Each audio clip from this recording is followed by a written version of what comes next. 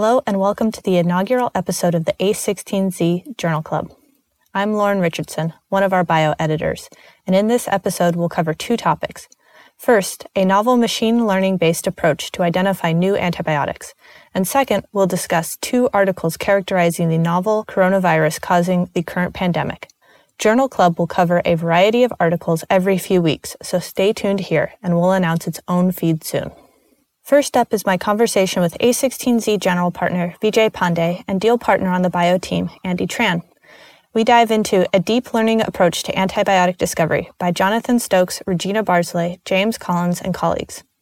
In this article, published in Cell, the authors create a novel machine learning-based method to identify new antibiotic drugs from two large databases. They then validated one of their candidates, a drug named Halicin, showing that it has excellent antibiotic properties both in vitro and in two different mouse models of bacterial infection. Excitingly, Halicin has a distinct structure and appears to have a distinct mechanism of action from other antibiotics, which is important given the problem of antibiotic resistance and the need to find new drugs.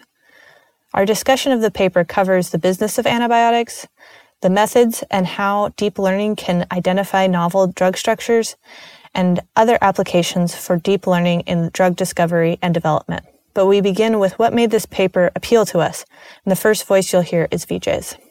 A huge takeaway from this article was the breadth of experimental work that was done to demonstrate the accuracy of the predictions involved.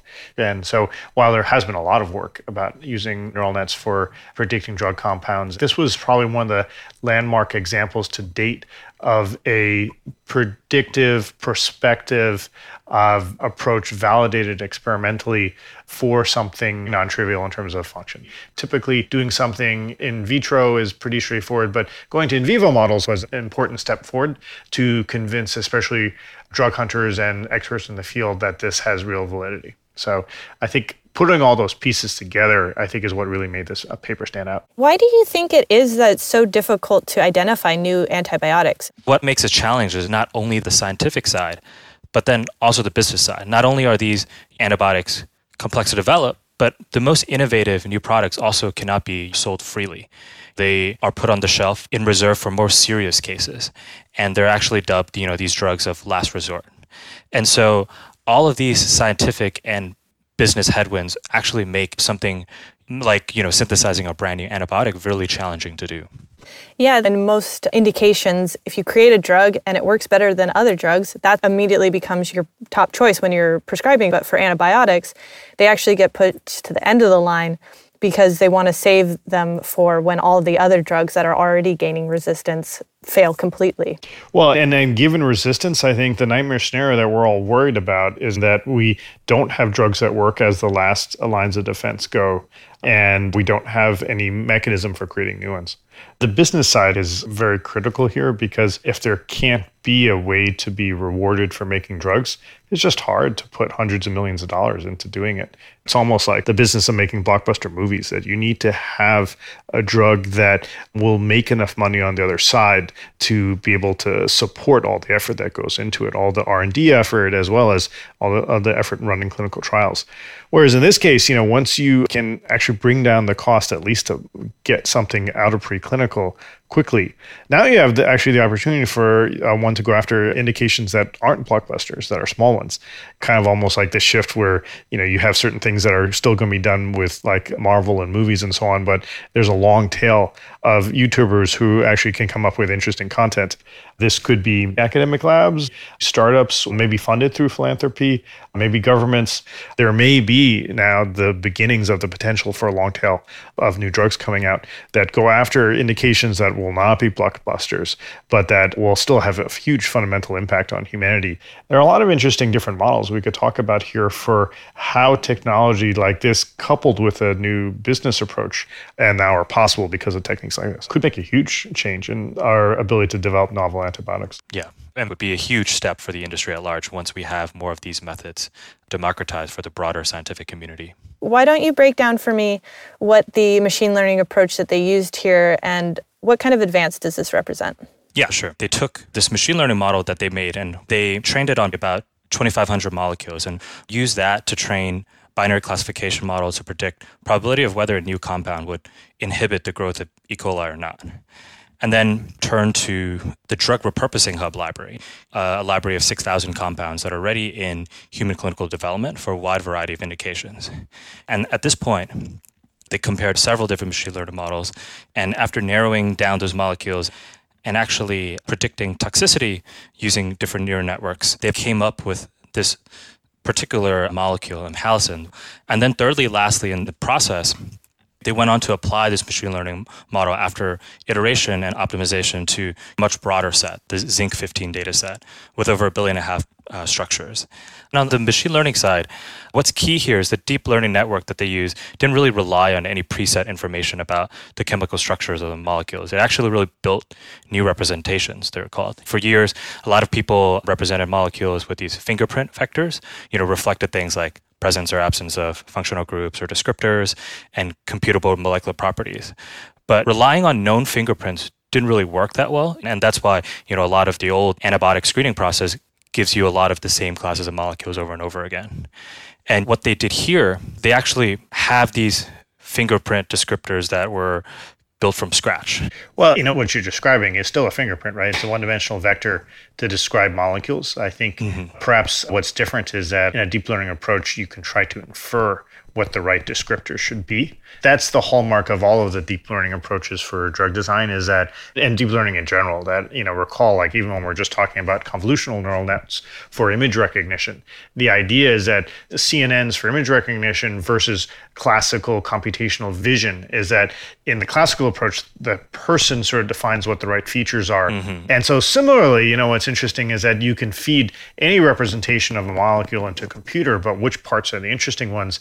You can have, just like old school computer vision, you could have a human being say, these are the important ones. But a beauty of a DNN approach, which is used here, but also in many precursor works, that the DNN helps understand what are the key aspects and what are the interesting ones.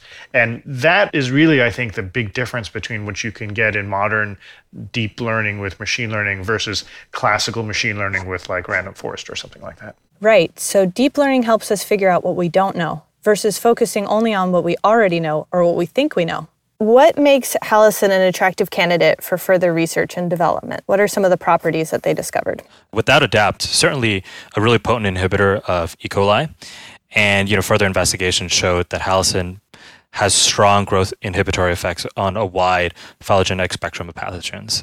They tried it on C. diff, A. baumannii, and which is one of the highest priority pathogens that is urgently required in terms of antibiotics. And then more interestingly, it was even able to eradicate E. coli persister cells that remained after ampicillin treatment.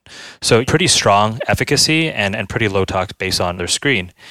It also checks the box of something that is really structurally divergent from conventional antibiotics. And so certainly a very powerful new class of antibiotics that could potentially be, a strong candidate for further development. Yeah, the fact that they found the antibiotic, they showed it worked in vitro, they showed it worked in vivo, and then they also did some experiments to get at its mechanism of action, suggesting that halicin selectively disrupts the pH potential across the bacterial membrane. This saps the proton motive force, which is like the battery of the cell. So like all antibiotics, it's disrupting an essential cellular function, but this appears to be a distinct and new function that's being targeted. That's right. It's like super elegant work, such a complete, well-rounded story. Yeah, well, I think one of the things that really stands out here is that full stack of experiments that they've done where it goes all the way from looking at the MIC in a dish to going through mice. And one of the appealing things about studying antibiotics, and this often even pertains to antivirals, that the animal models are pretty good, with something like Alzheimer's on the far extreme where animals are generally not very good. And so it's appealing that one could go do all this, with probably not requiring a huge budget and therefore get something on the other side that looks kind of intriguing.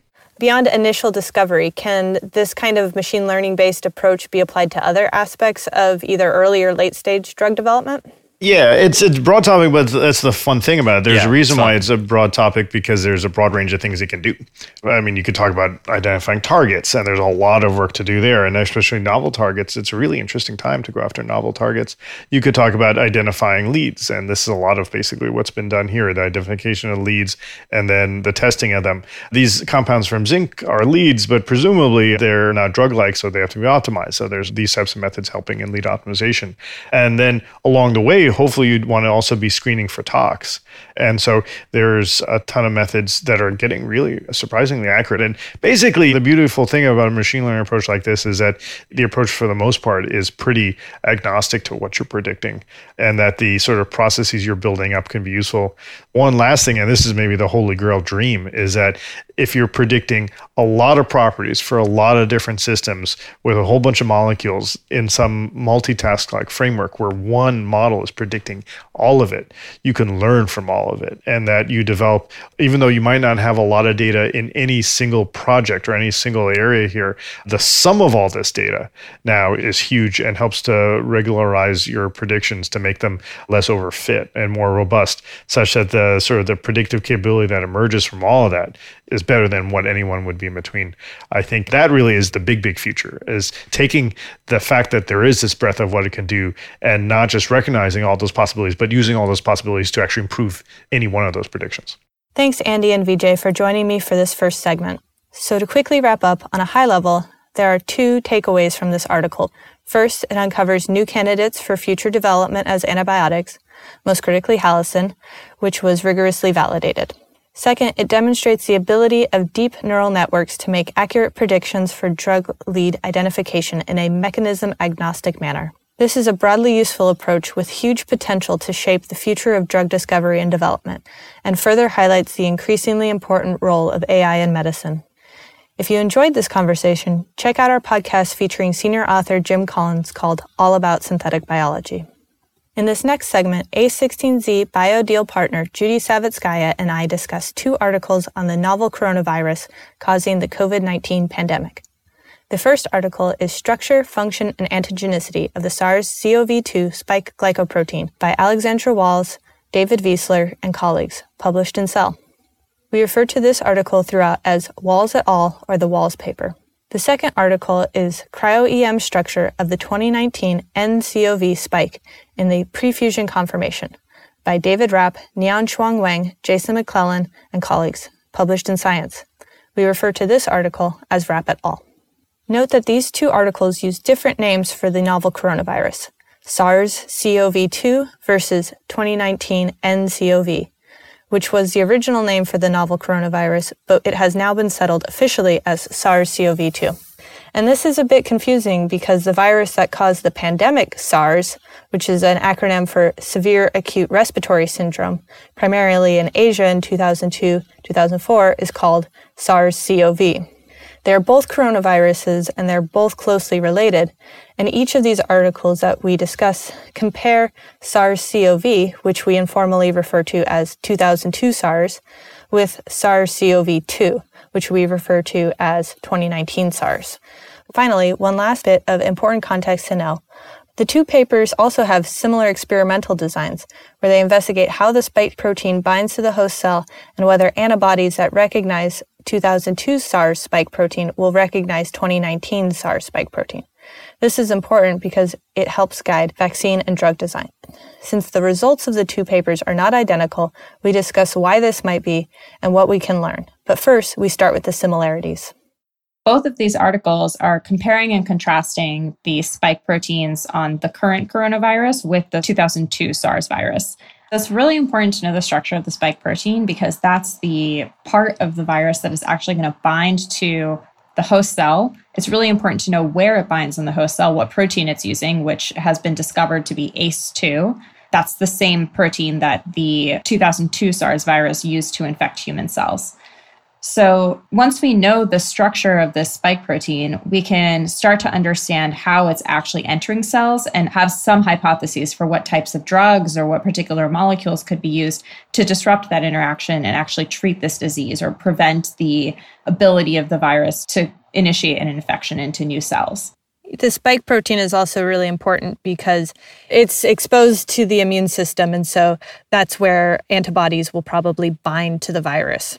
So speaking of the immune system, one of the really interesting aspects of these viruses is that the spike proteins are covered in different sugar-like molecules, and those are actually sometimes called a glycan shield, which is glycan for sugars, and then shield because they actually prevent the immune system from recognizing the viral proteins as easily as it otherwise could. Both of these papers showed that there are a lot of glycans on the spike protein of the 2019 SARS virus, but that they actually differ very slightly from the 2002 SARS virus. Overall, the structure was super similar. But there is one key difference. Do you want to talk about the furin cleavage site? This cleavage is a really key part of the mechanism for viral entry. So the mechanism for the virus to get into the cell is actually a sequence of about 4 steps. The first is the virus arriving at the lungs. Once it arrives at the lungs, the spike proteins will bind to the ACE2 receptor, which has been now shown in multiple different papers. And then proteins that are on the surface of the cell, called proteases, will reach over and cleave a piece of this spike protein. And that helps to pull the virus in closer to the cell to the point where a fusion can occur between the membranes. And so at that point, the virus is inside of the cell and it can replicate. What has been found in the SARS 2019 virus versus the 2002 virus is that there's an additional cleavage site, an additional set of amino acids in the protein that are cleaved, and that's called a furin site, and that is not present in the 2002 virus. So there's some hypotheses out there that this furin cleavage occurs first, and it actually enhances the probability and sort of the success of the second cleavage and then subsequent viral entry. So there's some theories that the reason this virus is actually more effective at infecting cells than the 2002 SARS virus is because of this furin cleavage site. I think that's so interesting. And one of the facts mentioned in the discussion of both papers was that a similar furin cleavage site is seen in an analogous protein in highly virulent avian and human influenza strains. Let's talk more about how the virus binds the host cell and what happens next. Tell me about this ACE2 molecule. ACE2 is a really common protein found on the surface of many different cell types in the human body. It stands for angiotensin converting enzyme. And this is a receptor that is involved in regulating blood pressure. So it has nothing to do with viral entry, and it definitely didn't evolve for that. But many of these viruses have found ACE2 to be a sort of convenient receptor that they can co-opt to be able to get into the cell. And I think one of the reasons for this is that the protease activity that the virus is using, this sort of cut and pull in mechanism that we talked about before, that's part of the natural mechanism of how ACE2 functions. What's important here is that this receptor is the exact same one that was discovered to be involved in the 2002 SARS's entry mechanism. And that's important because if we have a good understanding of how to drug the ACE2 receptor following on the 2002 SARS work, we could potentially apply that to treatments for this current coronavirus. Yeah, the downside of that would be that since ACE2 is involved in extremely critical human physiology, that it might be almost impossible to drug without having some kind of adverse side effect. Yeah. Both sets of papers look at the strength of the interaction between 2019 SARS and 2002 SARS with the ACE2 receptors. What did they find here? So using different methods, the Walls paper found that the 2019 SARS virus and the 2002 SARS virus bind to ACE2 with roughly the same affinity, but then Rapp et al. Showed that the 2019 SARS virus binds with 10 to 20 times higher affinity, which is a huge difference. They conjecture that this tighter binding is part of what makes it so virulent because it's able to more successfully get into cells following that binding event. It's interesting, they're publishing these studies one right after the other. They don't discuss why this might be different. Yeah, and I think it's hard to say. They're using different techniques, and this science is happening so live. It's actually really cool to think about this from the perspective of being at the bench. You're working on something, and if a paper comes out that contradicts what you're finding while you're still working on it, that affects your work because it changes how you trust your own work and it changes what kind of data you're going to be looking for. But in this case, this is all happening so quickly that they're finding what they're finding and they're publishing it. And I think it's really cool to see it side by side. Yeah, you get to see the evolution of the field and the thinking kind of at the moment it's happening. And of course, that really bolsters the findings that do concord, like finding that ACE2 is the receptor and that the spike protein is really similar. Since those groups got those same answers without influencing each other, that really is kind of the gold standard of replication in scientific publishing, is having, two independent groups finding things in parallel. Okay, let's talk about the next area where we saw differences between these two articles. So this was in the section where they looked at whether antibodies against 2002 SARS can bind to 2019 SARS. There were key differences between these two papers in the types of antibodies that they were looking at. In the Walls et al. Paper, they are looking at polyclonal antibodies, which were generated by injecting mice with the purified S protein from the virus. So the mice's immune system saw this S protein, it generated antibodies in response.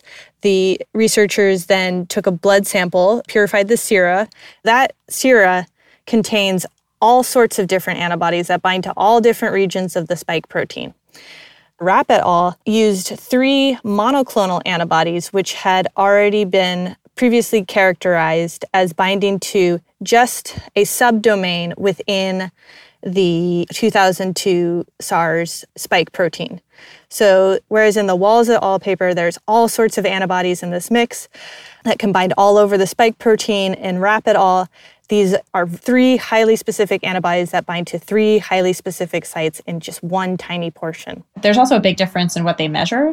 Using the monoclonal antibodies in Rapp, they're measuring just binding. So do the monoclonal antibodies bind to the spike protein at all?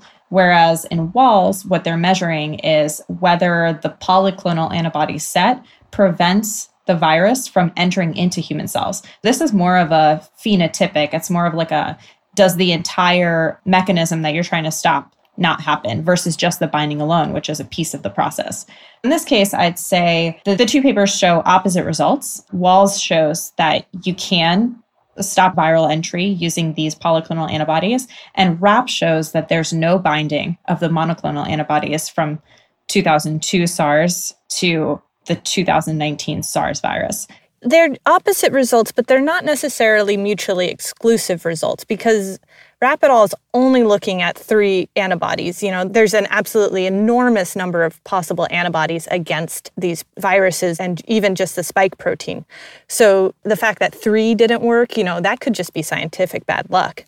There's also the fact that we read other papers to prepare for this segment that supported both the Rapp conclusion that there is no cross-reactivity and the Walls conclusion that there is cross-reactivity. So the jury's still very much out, and the fact that all these studies are using slightly different designs, different sources of antibodies, different kinds of antibodies, different readouts, this is still definitely evolving, and it's part of what makes the research right now so interesting, is that so many groups are applying their expertise, their backgrounds, their favorite techniques to this problem.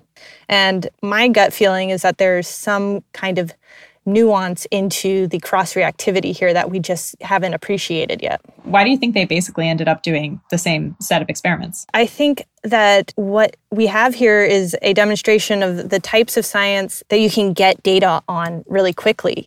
In the past, to get a structure of this quality, you would have had to do X-ray crystallography, which requires first getting the protein to crystallize in this very specific manner, and it's a tricky thing to do. But with cryo-EM, you just get the protein sample super, super cold and shoot a beam of electrons off it. Then determine the structure based off how the electrons bounced off. There has been a real revolution in cryo-EM recently, making this method capable of determining the structure of very large protein complexes. Also, the results of both of these papers are in vitro. So we're getting really important information that can help vaccine design and therapeutics design. These are also the fastest type of research that can be done on these. As the publication cycles continue and the research continues, we'll get different insights coming out with experiments that take longer and that require mouse work or that require kind of more complex experimental design. Seeing these two papers side by side really speaks to what can be done, what can we learn that's important and valuable in the shortest amount of time. Thanks, Judy, for discussing these articles with me. And that's it for Journal Club this week. You can find all episodes at a16z.com. Thanks for listening.